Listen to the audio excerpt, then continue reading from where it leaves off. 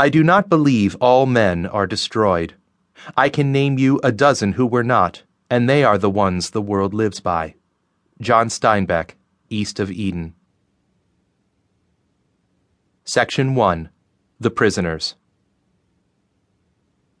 Chapter 1. Margaret Serena is rejuvenated. She hovers wraith-like in the thin membrane between existence and nothingness. Skin the olive tinge of the Indian subcontinent. Robe a billowing tent of blue and green. Fingers long and precise as praying mantises. Hair tar black but streaked with white, manifestation of the paradox behind those sapphire eyes. That Natch can see her at all is miracle enough. In this place he has no eyes, no face, no corporeal presence whatsoever. It is a cocoon of pure mind, where there are no points on the compass, and where even time loops upon itself and disappears in a dizzying spiral of infinite improbability.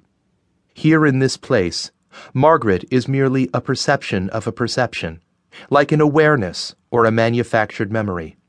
Natch wants to ask her, "Don't you realize you're dead?" He saw the empty husk of her at the top of the Revelation spire. He stood in the courtyard at Andhra Pradesh watching her corpse as the self-appointed guardians of wisdom pontificated about the passing of ages and the withering of flowers and other such nonsense. Yes, Margaret Serena is dead. There can be no doubt about it. Why then does she keep blatantly disregarding her non-existence? Why does she keep appearing to Natch and intoning words of solemn absurdity? "Multireal is becoming part of you," Margaret tells him. "You're not just its owner anymore, Natch. You're the guardian and the keeper." That grating habit of enunciation to the point of ludicrousness, the way she treats each syllable like a wayward child to be nurtured. "Multireal is yours now, Natch. I was foolish to have held on to it for so long. I am not my father. I'm not strong enough to make these decisions. But you, Natch, I picked you for a reason. Because you'll resist Len Borda to your dying breath. You will resist the winter and the void. Understand this. Something my father was trying to tell me. The world is new each day. Every sunrise is spring, and every sunset a winter. I know you'll understand this. You will stand alone in the end.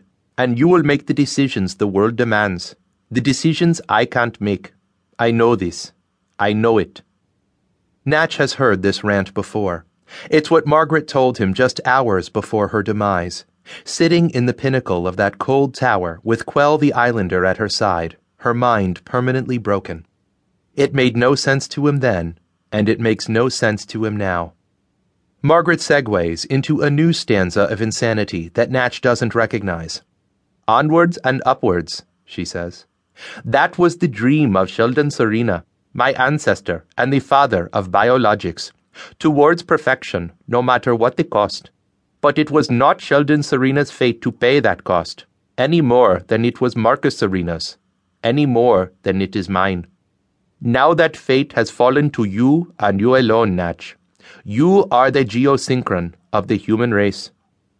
Natch wants to shut out the visage, to banish Margaret back to the elaborate sepulchre where the Serenas laid her, with its gold and pearl and its bas-relief carvings.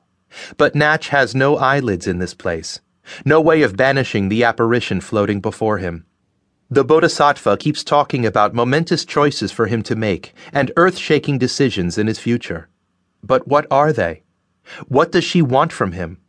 How can he decide anything when Margaret won't tell him what it is he's supposed to decide? "Go away," he tries to shout. "Leave me the fuck alone. I don't know what you're talking about, and I don't want to know." He tries to shout, but he has no voice. And then the nothingness enfolds Natch in its bosom, and he sees no more.